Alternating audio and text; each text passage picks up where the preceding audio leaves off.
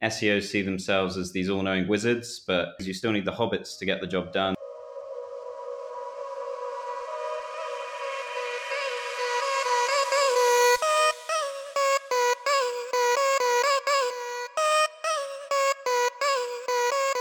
This is Time for Marketing, the marketing podcast that will tell you everything you've missed when you didn't attend the marketing conference.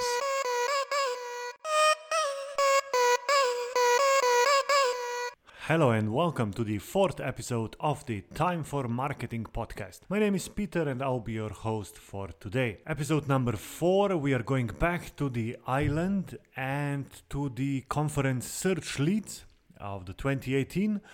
Our guest will be Oliver Brett, and he spoke there with the title Why SEO Wizards Need User Testing Hobbits. We spoke about the Lord of the Rings, we spoke about the Lord of the Links, and more importantly, why and how SEOs need and should do user testing, how to do that efficiently, and all of those great things. Oliver works at a company that creates Screaming Frog, an excellent SEO tool, and is, from what I've learned in the podcast, also an SEO agency. If you like this podcast, you should go to iTunes or anywhere else where you like to listen to podcasts. Subscribe there, maybe rate us, do all of the great stuff that you can do. And now let's go listen to this talk I had with Oliver. Hello and welcome to the Time for Marketing podcast. Welcome from the hot and sweaty UK. This is how you told me how it feels at your place right now, right? Yeah, it's actually the hottest day of the year right now, and our air conditioning has broken in the very room I'm sat just today. So that was perfect timing. Very nice, very excellent. Oliver, I found you, you were a speaker at the Search Leads conference we had in the previous episode. We already had a speaker from Search Leads. It was seemed like a very excellent SEO conference. And you work at Screaming Frog. I just started freelancing as an SEO and general online marketer, and Screaming Frog was the first tool that I purchased as being a freelancer because I feel that I have to use it so often as an SEO. Really an awesome tool. You work as SEO at Screaming Frog. What does that mean? Yeah, so basically it's a bit confusing because we have first and foremost always been just a consultancy agency. And we built the tool internally just as something we were using ourselves, and we found it quite useful. We then decided to sell it as software, and since then it's kind of exploded. And now we're mostly known for our software. And when we tell people that we do consultancy, they get a bit confused and they think, oh, what you do run crawls for us or something. But first and foremost, we're an SEO agency that do all the usual work around on-sites, and we do content marketing campaigns. We do a lot of PR and stuff like that. Also, we have a PPC team, but just nobody's really heard of them. So it's an interesting one, yeah. This was the first time for me hearing about that also. Yeah. How did you like the Search Leads conference? Search Leads it's a really good conference, yeah. Branded 3, who run it, are I think it's their first sort of major conference that they've run, but they're doing a really good job with it because here in the UK, we have Brighton SEO, which is sort of like the major one. I think it's the largest in Europe for search marketing, but it's kind of tricky if you live further up north in the country to get down to Brighton. So they're sort of running one that's more for the north of England, and yeah, it's a really great venue they've got. I think it's the First Direct Arena. It kind of looks like a giant rugby ball. It's kind of a bit like a spaceship in the middle of Leeds, but Leeds is a lovely city, and it's really good conference. Yeah. Yeah, I've been to Brighton SEO in the past, and I've noticed it's hard to get there. I actually booked the train back for the last night, but then I figured out that the train would be too late for my plane, so Yeah. I had to book an extra hotel and pay it out of my pocket because the company, of course, wouldn't pay double for my sleeping. So yeah, traveling to there, it's really weird. It's really weird. Yeah. I think if you fly from Gatwick to get to Brighton, that's probably your best bet. But if you fly into London, then it's a bit trickier because you sort of have to go into London and then back out again. And yeah, it can get confusing if you don't know where you're going. But at Screaming Frog, we always hire a minibus that takes us directly from Henley, where we're based, which is sort of near Oxford, I suppose. And that takes us direct. So I guess we're quite lucky on that front. And I've already purchased tickets to this year's Brighton, so yeah, I'll be there. Well, I just need to figure out how to get there. In the Cool, yeah. I think I'm going as well, so we'll have to meet up for a beer or something. All right, so let's go to your presentation. You had an interesting title. In the previous episode, we spoke about werewolves, and today we have why SEO wizards need user testing hobbits. You're a big fan of The Lord of the Rings, am I right? You're not wrong, yeah. Basically, the inspiration for the title came from a Twitter account I've created called Lord of the Serps. And basically what happened was one of our colleagues, Caroline, was chatting to us about her experience of when she was traveling around New Zealand. And when she was in New Zealand, she went to Hobbiton, the set where they filmed some of the Lord of the Rings scenes. She was sort of going through the experience place, listening to the music, trying the food and everything, getting a photo taken next to all the little hobbit houses.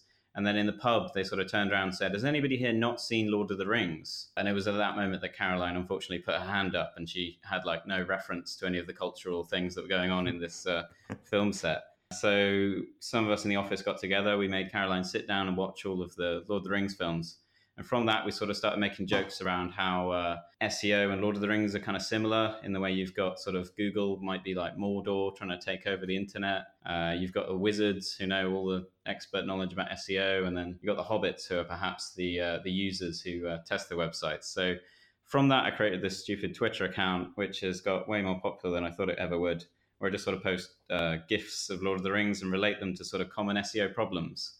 And it's quite good fun. And I've got a few people from Google who actually follow me and sometimes retweet me, so that's nice. And yeah, so the inspiration for the talk was sort of around how SEOs see themselves as these all-knowing wizards, but in terms of Lord of the Rings, you still need the hobbits to get the job done. And I think user testing is perhaps a job for hobbits that's you might not consider them as experts, but user testers are still essential in the process of looking at a website properly. All right, so there's nothing else to do than for me to say these are your 5 minutes to sum up what you spoke about in your presentation. Go ahead. Essentially, I divided the talk into 3 sections.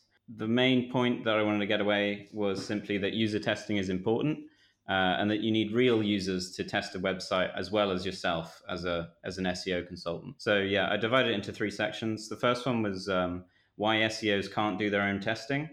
The second was a case study on some user testing that we'd done. And then the final section was some hints and tips, which we picked up only after doing user testing that perhaps we wouldn't have come across unless we'd done proper user testing using random people to look at the websites as well as our own eyes. So in part 1, I was looking at why SEOs aren't the best people to do their own testing. And I immediately took a massive tangent and talked about my Twitter account because basically I just wanted more followers. Like I said, it's called Lord of the Serps, and I'm posting GIFs about Lord of the Rings and SEO. I've done stuff like Aragorn saying, but it is not this day, and relating that to clients not getting their mobile sites ready in time. Or I had another one that did really well called when a client no indexes the whole website, and I just had a GIF of Smaug setting fire to an entire town, that kind of thing. But the point here was that I wanted to show that I showed this presentation to my mother, and she just had no clue what I was on about. She was sort of looking at me blankly while I was going on about Twitter and hobbits and Google and the internet, and she didn't find any of it remotely funny. The thing I gained from that really was that SEOs really do live in a bubble, and it's kind of hard to disconnect from the things we obsess over, like followed links. I don't know if you've ever had to explain to a journalist why you'd want a followed link from them. It's kind of a nightmare because half the time they have no clue what you're on about. But users, on the other hand, have good insight outside of what an SEO might be thinking, because they have stuff like outdated computers, outdated software, strange setups. They're better at going through the physical buying process of a website rather than thinking about how to optimize it, I suppose. And crucially, it's really good if you've got a tricky client who doesn't quite believe what you're saying. You can turn around and say, this isn't what I think about your website. It's about what the general public thinks. So that's another good way to think about users. Then in the second part, I took a case study where we'd had good success from user testing. So basically, we had an e-commerce platform which essentially sold light bulbs. When we first started working on the site, its visibility and its traffic were all declining. It was a bit of a sorry state of a website, and it looked really dated. But we had our SEO hats on initially, and our first assessment was that compared to its competitors, all the site really needed was more links, which I think is a classic SEO problem, because the site looked really rubbish, but we were just thinking, nope, the backlink profile is where we're gonna win. So we got to work making loads of content for the site, making good headway, improving its backlink profile, but it continued to just suffer when it came to organic rankings and traffic. Eventually, we took the step back and decided to review it from a user perspective. The site looked so bad, I can't really describe it in words, but it had this rotating banner on the homepage. And one of the images on this banner was sort of paper cutout people stood around this giant light bulb, like they were worshipping it or something. And this was just on the homepage of this supposedly modern contemporary lighting shop for interior design fanatics. All the colors were wishy-washy. There were sort of greens and purples randomly spoon against blues. And everything had a sort of gradient on it, like it was sort of 1990s word art, if you know what I mean. The users, we got to test the site quickly, work this out, and they were just basically appalled by it. One even went so far as to just load up the homepage, and the expression they got from we were recording the audio of them going on the website, and the microphone recording just went, "Oh, yuck," which was sort of confirmed what we were thinking. From their feedback, we flattened the design, we muted the color palette, we removed a lot of the superfluous stuff they had. For example, on the homepage, they had these awful banners that were just going on about 100% secure payment and lowest prices on the net, and it just looked really like aggressively targeted. There were just too many calls to action on the checkout page. It just makes it look a bit spammy. And the result of all this was that while traffic didn't massively increase, the conversion rate of the site practically doubled, which was great. So even though we weren't getting as much traffic, the amount of money the client was making practically doubled. So that was great. And then in the final section of the talk, we just had sort of a quickfire round where I went through basic issues with websites, which came out from our user testing work, which as SEOs, we would never really have spent too much time thinking about because they're not strictly ranking factors. But these things really bugged the users we were dealing with, and sort of when combined together, they can add up and make a site less trustworthy and reduce its sort of quote unquote quality. Because obviously Google is throwing out lots of quality updates all the time these days, and they're really focusing on quality, but nobody's quite sure what that means. So basically, I guess the philosophy around just making the site as good as possible, I think, is a good way to approach SEO. So in the quickfire round, I sort of had basic stuff like out-of-date social media icons seem to bug people quite a lot if they got the wrong Twitter bird. Aggressive SSL icons, lots of like padlocks saying like 100% secure, that kind of thing.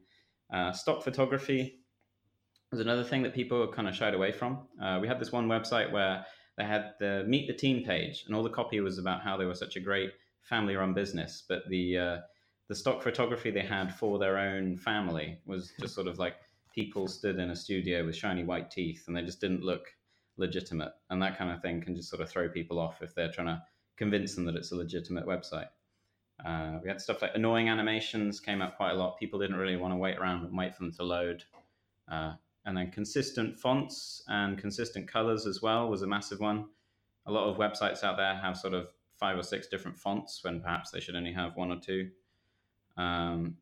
Keyword stuffing was a big issue that a lot of these websites have, where a previous agency perhaps has tried really hard to include as many variations of the same sentence over and over again. And when you're reading it as a user, obviously it just sounds horrendous and it puts you off because it makes you feel like the website isn't just there for your sake. It's sort of manipulating perhaps Google or something else.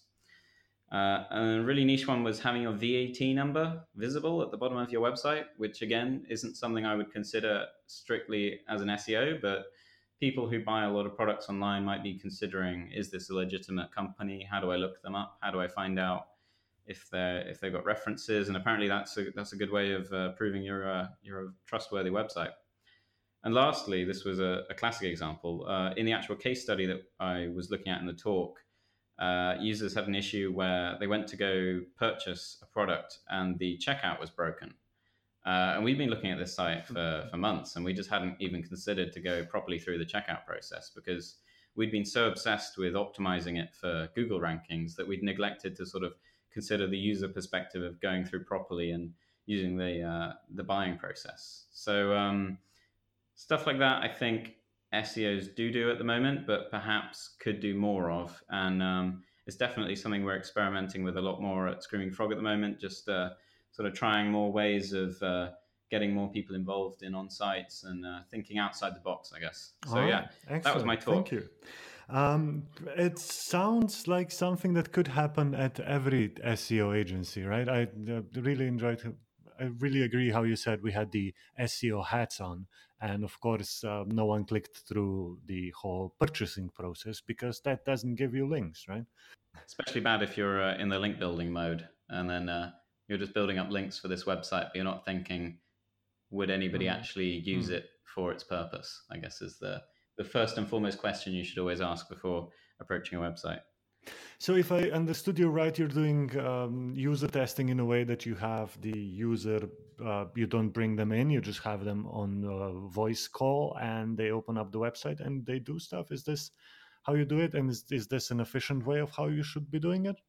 So the actual process that we're using at the moment is we're currently trialing a lot of third-party services that provide user testing. We found they're quite an efficient and time easy way of getting users to test the websites. Usually these tests cost about I think about $50 per test, which I think works out at about £35. I've no idea how many euros that is. But essentially we get 4 or 5 of these videos in where we write out all the questions that we want them to go through and all the processes we want them to test. Say we'd ask them to buy a product, or we'd ask them to give their impressions of the homepage, or we'd ask them to find a particular service within the navigation. And then they go through the checklist that we've set them. And what the software is doing is recording their screen, and they're also got a microphone and it's recording their voice. So they're giving audible feedback. We can see what they're doing. And then they also write written feedback at the end. So all 3 of those give a sort of clearer picture of what the user's thinking when they're going through the website. And I think that's a really, really good way of approaching it. All right. Yeah, because the first objection that I would use myself being in an SEO agency a year ago would be is going to be too expensive. I can't really have that on my SEO budget. Would you share with us what's the tool that you are using? So we've trialed a few. We've used What Users Do quite a bit. There's one called usertesting.com, which does exactly what it says on the tin. I can't remember the others off the top of my head, but there are a few more that we've sort of been experimenting with.